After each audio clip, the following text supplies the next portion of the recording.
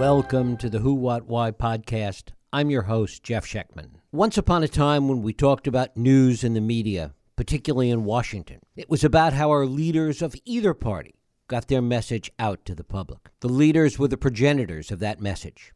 Not so today. Perhaps for the first time in history, a president and even some members of Congress, with access to all the levers and resources of government, gets its information from a kind of reality television that is Fox News. And then, without so much as checking a fact, transmits it back to the public as original information, as gospel. It's a kind of Orwellian feedback loop that on some levels seems more the stuff of dystopian fiction than our daily reality. One wonders what Orwell might think, or even what the late Oscar-winning screenwriter Paddy Chayefsky might think, who presciently put these words into the mouth of his character Diana Christensen in the movie Network 40-plus years ago, back in 1976. Take a listen. The American people are turning sullen. They've been clobbered on all sides by Vietnam, Watergate, the inflation, the depression. They've turned off, shot up, and they fuck themselves limp, and nothing helps. So, this concept analysis report concludes the American people want somebody to articulate their rage for them. I've been telling you people since I took this job 6 months ago that I want angry shows. I don't want conventional programming on this network. I want anti-establishment. The fact is that Fox News didn't emerge from a spontaneous primordial stew. It was the result of many human and political factors, brilliantly spelled out by our guest Brian Stelter in his new book, Hoax. However, as Chayefsky showed us, those factors didn't create the environment. It simply exploited it. To paraphrase Ed Murrow paraphrasing Shakespeare, the fault is not in our stars, but in ourselves. We're going to talk about all of this today with my guest Brian Stelter.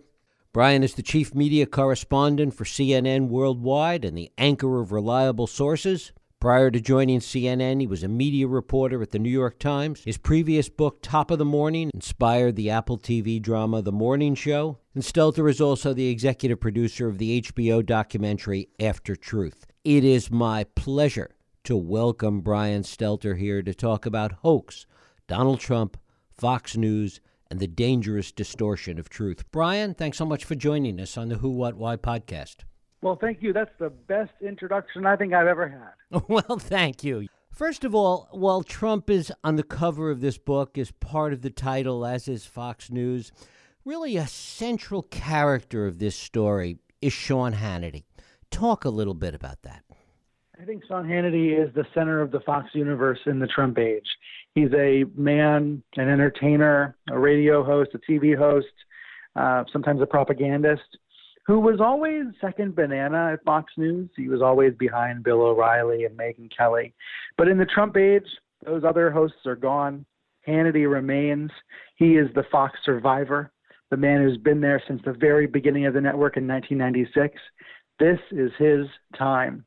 And he has a mutually beneficial relationship with Donald Trump that is unlike anything in presidential history. He is able to go on the air and share talking points from the president, and then afterwards they talk about how the show went, and they brainstorm guests for the next day's show.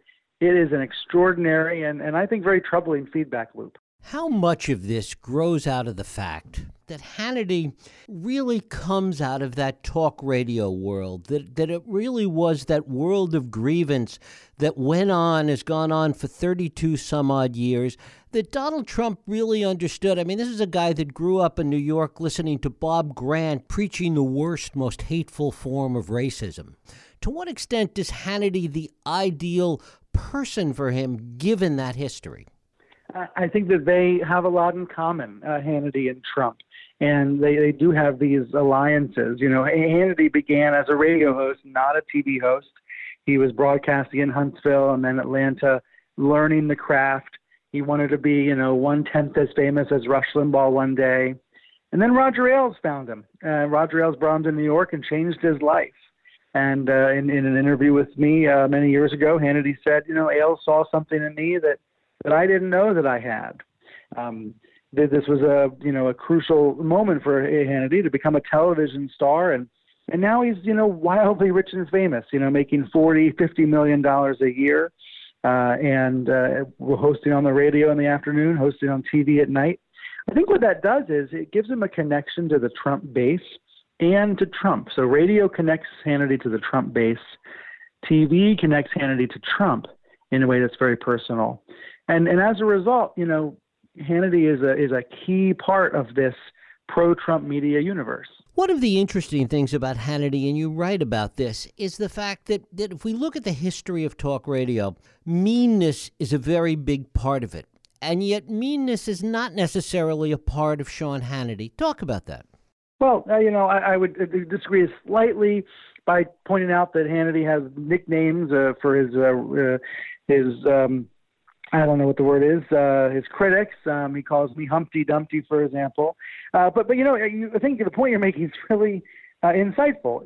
Hannity delivers his talking points with a smile. He oftentimes jokes around with his guests. I think one of the reasons why Fox has done so well in the media world is even when the news is really bleak and scandals are filling up the news, they're smiling. They're having fun on Fox. Now, I would argue sometimes they're doing that to distract from the president's controversies and lies. But they're able to put on a show and put on a smiling face. And Hannity's a part of that. It makes it more appealing from a viewership point of view, although I would argue that it has little to do with journalism. Talk about Roger Ailes and the relationship, the early on relationship between Ailes and Hannity, and how you think Ailes would view what's transpiring today with respect to what we're talking about. Well, this is one of the big reasons why I felt I needed to write Hoax, is because I was hearing from so many staffers on the inside who were saying to me, we miss Roger Ailes. And listen, I hate to have those words come out of my mouth because what we all learned because of Gretchen Carlson's lawsuit is that Roger Ailes was a sexual predator, someone who preyed on his staffers, who abused women, abused his power. There have been testimonies from dozens of women about this. But he was also a strong leader at Fox. Everybody knew who was in charge. As one person there said to me, we always produced the channel for an audience of one. The audience of one was Roger. When he was forced out, and then when he died, we still produced it as an audience of one, but the audience became Trump. So that in a nutshell kind of explains how Fox has changed. It's become, programmed for a president rather than for the head of the network. And a lot of staffers there think that if Ailes were still in charge, if he were still alive, things would be different, that Ailes would have stood up to Trump, that the channel wouldn't have become quite so Trumpy. But look, that's all alternative history at this point. We would never know. What's the broader impact, do you think, that these changes at Fox, that Fox today, this relationship that we're talking about, what is the broader ripple effect that it's had on television news in general, on other cable networks, etc.? It's created this sense of an alternative universe in America and two very different realities that different family members can live in. To use the stereotypical uncle who comes to Thanksgiving, who believes the cities are ablaze, who believes that immigration is destroying the country. The narratives on Fox reach millions of people, and then they spread even more widely through the president's Twitter feed and through radio and elsewhere. And they become this kind of fact base for tens of millions of Americans who have a harder and harder time seeing eye to eye with the rest of the country. And then the way I frame it that way is most Americans are not Fox addicts. Most American consumers are not buying what Trump is selling either. Polls show most Americans believe the president's a liar who can't be trusted. But there's a big minority of the country, this Fox-Trump base, that absolutely is buying what Fox and Trump are selling. And I think the reaction to that is we are more divided. We are more polarized. I don't think this country is as broken as it sometimes appears on television, but the fractures are real, and they are partly caused by Fox. From an entertainment perspective, what's the secret sauce? What's the addictive quality that exists here? Gosh, that's so interesting because oftentimes I'll be in my office at CNN. I'll have all the different channels on in small boxes, and my eyes will go to the Fox screen. The Fox screen is captivating. There are little reasons why. The colors, the movement on screen. There are bigger reasons why. The guests that are booked, the amount of makeup that's applied. And then there's the choice of topics, the choice of segments, whether it's culture war stories that press your buttons, whether it's fear-based stories that make you want to stay tuned out of concern for your country. A lot of this is using the techniques of entertainment television and then applying them to a version of the news. And whether you love or Fox or you're not such a big fan, you got to recognize those tactics are being applied, and those tactics work. At least they work with a segment of the country. You know, Fox News is by far the highest rated news channel when you look at total viewers. The audience skews older, as most news does, but at any given time, you know, at night, 4 or 5 million people are watching Tucker Carlson, Sean Hannity, and Laura Ingraham. I know that out of a 300 million population, not a big amount, but over the course of a month, 60 to 70 million people see Fox at some point in the month. So that's why the narratives that start on Fox end up being seen by so many people. Have those tactics, those techniques that you're talking about, to what extent have they evolved over time? Because there's always a certain fragility in those things that they can pass by the audience. A technique after a while gets old, it gets stale. How has Fox kept up with that? Well, they've certainly had programming innovations over the years to move away from just the typical Republican versus Democrat argument, the kind of food fight that I think was best known in the 2000s, the first decade of this millennia. I think what Fox has done more recently, it's moved toward these panel shows where there are 4 or 5 people at a time, mostly right-leaning, sometimes one liberal to make it more interesting. This is how the network is unfair and unbalanced because it is shifting so far to the right.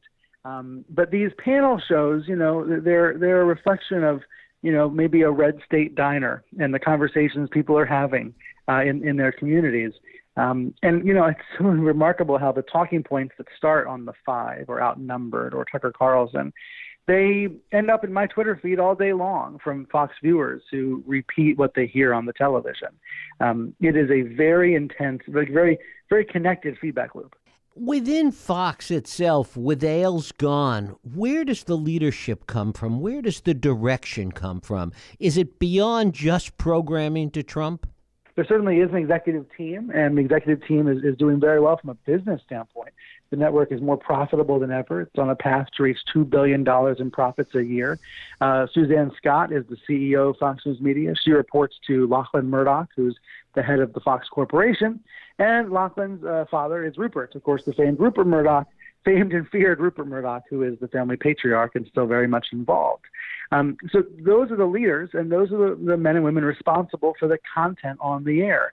However, I don't think they pay nearly enough attention to the content, to the rhetoric, to the monologues and the conversations and the narratives. My sense is they are more focused on the business, making sure the cash register just keeps humming.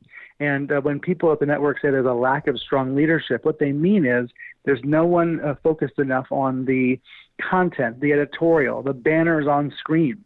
Normally this would be a problem, but it's an even bigger problem when the president reads those banners, gets misled, and then tweets about it and misleads the rest of the country. And the reason why I wanted to write Hoax is because I wanted to document some of the most disturbing examples of how the president and then millions of people get misled based on what's showing up on Fox. And within Fox, were you able to find anybody that cares besides some of the lower level staffers, anybody in the C-suites, in the executive ranks that really care? Yes, the answer is yes, but they only admit to their caring anonymously. I've looked for interviews with Lachlan Murdoch about Fox. He rarely talks about the channel's content. I've looked for interviews with Suzanne Scott, the CEO. I've asked for my own interviews, and they've declined. They don't talk much about the content on Fox. They do talk about the business and how well it's doing. But I do think there are folks in the management ranks, in the executive suite, so to speak, the virtual executive suite of the pandemic, that are concerned about the content, that are concerned when Jeanine Pirro or Laura Ingraham or Sean Hannity embarrasses the network. It's just that sometimes there's not enough follow-up or accountability in those moments. I've had one Fox executive say to me, I really wish the president would watch less TV. Less TV. And of course, they're talking about the Fox addict in the White House. There are even managers at Fox that say they think the president's not well. They worry about the president's mental fitness, the same way that lots of other folks do at other networks and news outlets and political organizations. The difference is they don't seem empowered to say so. The network's shows are about lifting up, propping up the president, making excuses for his lies instead of calling him out. So there's a real disconnect, I suppose, between what's being said on air and what's being said off air. Given the limits to which they push the envelope, is embarrassment even possible anymore? I think there are moments where there's real embarrassment, where there's so much internal angst and turmoil that it does cause a reaction. The best example being in 2018 during the midterm election when Hannity got up on stage at a Trump rally and started speaking before the podium as if he was a official presidential endorser. That created a lot of tension internally at Fox, and it caused the network to put out a statement saying, we don't condone our talent participating at campaign events. Of course, that's a pretty weak statement. It wasn't a punishment of any sort, but there are those moments where Fox still tries to draw a line. However, those moments are few and far between. Talk about the relationship between Sean Hannity, his special relationship with the president that you write about, and the other hosts at Fox, people like Ingraham and Tucker Carlson. Yeah, every relationship is different. Hannity and Trump are very, very friendly. The two men, rely on each other. With Tucker Carlson, it's different. Carlson doesn't call the White House, doesn't reach out to Trump, but if Trump calls him, he'll answer the phone. And I appreciate that. I suppose I would answer the phone as well. There was a moment in March as the pandemic really began to upend our lives where Tucker drove to Mar-a-Lago to try to give advice to the president, try to get through to the president since Trump was downplaying the threat. So there are those moments where the relationship matters. Laura Ingraham is like a shadow press secretary. She actually was in talks to be press secretary at one point. And you can see that in her interview with Trump that was broadcast on Monday night. Right. She was steering him away from comments when he was starting to make trouble for himself, when he was starting to step in the proverbial you-know-what. Laura Ingraham was trying to steer him to safer territory. So she has that instinct in her to be a communications guru, to be a PR person for the president. And in some ways she does that by being at Fox instead of being at the White House. Notably, she went to the White House repeatedly this year with doctors to push hydroxychloroquine.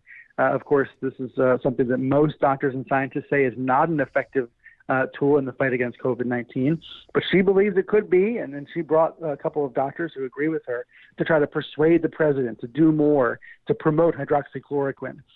That's when this gets dangerous. That's when this gets scary, when you've got the president taking medical counsel from hand-picked doctors from a Fox News star and not from Dr. Anthony Fauci. What's Hannity's relationship with these other hosts? Well, over the years, there's been a lot of turmoil behind the scenes because some of these stars have some pretty big egos. I suppose that's understandable when the ratings race is all that seems to matter at Fox. In the past, Hannity had a very contentious relationship with Bill O'Reilly. O'Reilly had a contentious relationship with Megyn Kelly. In recent years, I think the tensions have been calmer, and there's been a friendlier relationship between Hannity and Laura Ingraham, for example, Hannity and Tucker Carlson. But lately, Carlson's been doing really well in the ratings, and that has caused some angst between Hannity and Carlson. I'm sure they would say that's not true, but sometimes you can even see it on the air, see it in their faces once in a while. Fox News has been winning in the ratings for 18 years. And to paraphrase something that President Trump has said, you never get tired of winning. There's tremendous pressure to keep the ratings up, to keep the audience watching. And that does create drama between the hosts. If, for example, some of them will flip ratings reports to the president, their way of saying, hey, come on my show and not their show. Talk a little bit about how other cable news networks, whether it's MSNBC or CNN, view Fox as something that there are things worth emulating. I think, as someone who's an anchor at CNN or my Sunday morning program, there are absolutely things I respect and admire about Fox. There's, a focus on compelling narratives, on what's going to be exciting on television, on the looks, on the appearance, on the personality. These are, values and attributes that Roger Ailes emphasized. sadly, he was doing that in some cases in exploitative ways. But, there is something to be said for thinking about the performance of an individual and not just their journalistic qualities. I struggle with this, though, because what we need more of in television is real, reliable journalism. What we need more of is getting talking heads out of the way and getting to reporters who can tell us about what voters want.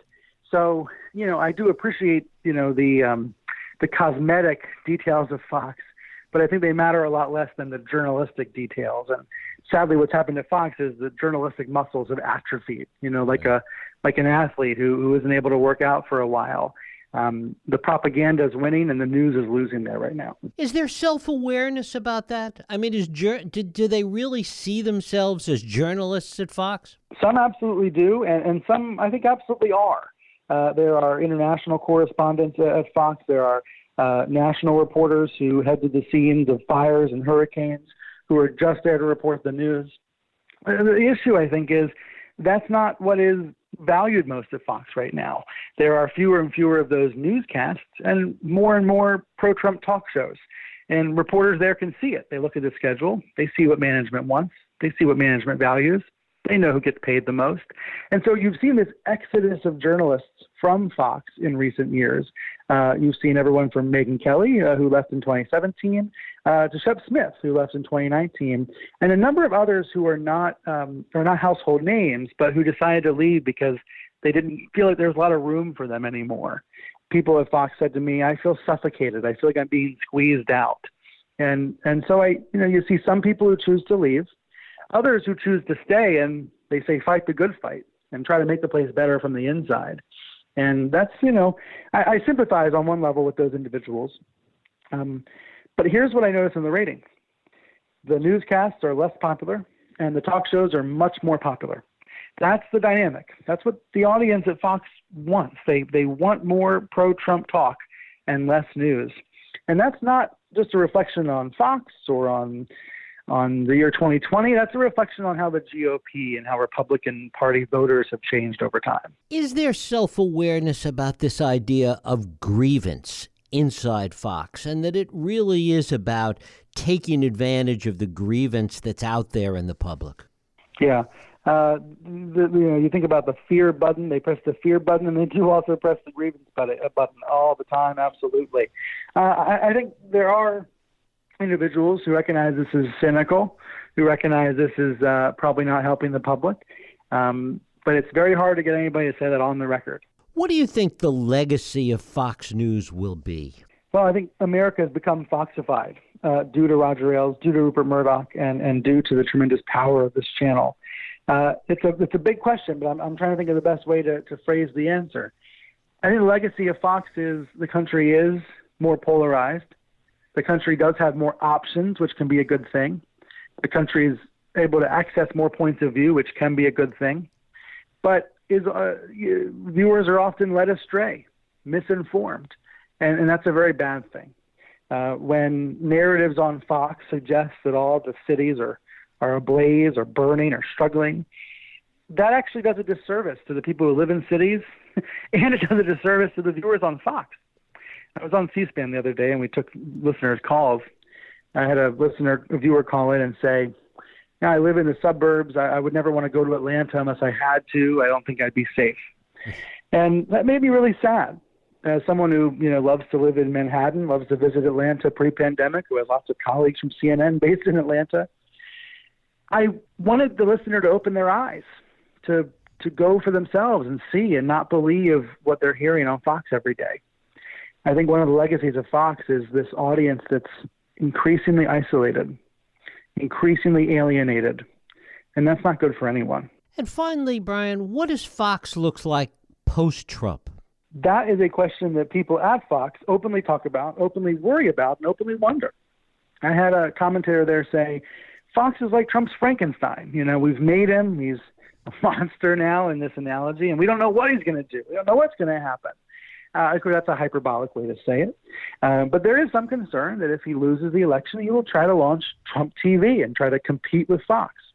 Now, I'm of the view that Fox is so big and successful that it's bigger than Trump at this point.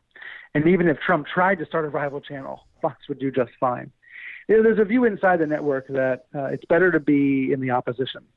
It's better to be opposing a Democratic president than it is to be supporting a Republican president. It's easier to be against something than for something. It's sad to say those words, but there is some truth to it at Fox. And so the view there is, in the Obama years, things were going very well. And in the Biden years, things would also go very well, financially, business-wise, content-wise. Already you can see the network is more anti-Democrat than it is pro-Trump. I would argue they talk more about Biden, attacking Biden, than they do defending Trump. So in the post-Trump years, that's what I would expect. I would expect an anti-Democrat network that's more vociferous than anything we've ever seen. Brian Stelter, his book is Hoax, Donald Trump, Fox News, and the Dangerous Distortion of Truth. Brian, I thank you so much for spending time with us. Grateful. Thank you so much. Thank you. And thank you for listening and for joining us here on Radio Who, What, Why. I hope you join us next week for another Radio Who, What, Why podcast. I'm Jeff Schechtman. If you like this podcast, please feel free to share and help others find it by rating and reviewing it on iTunes. You can also support this podcast and all the work we do by going to whowhatwhy.org/donate.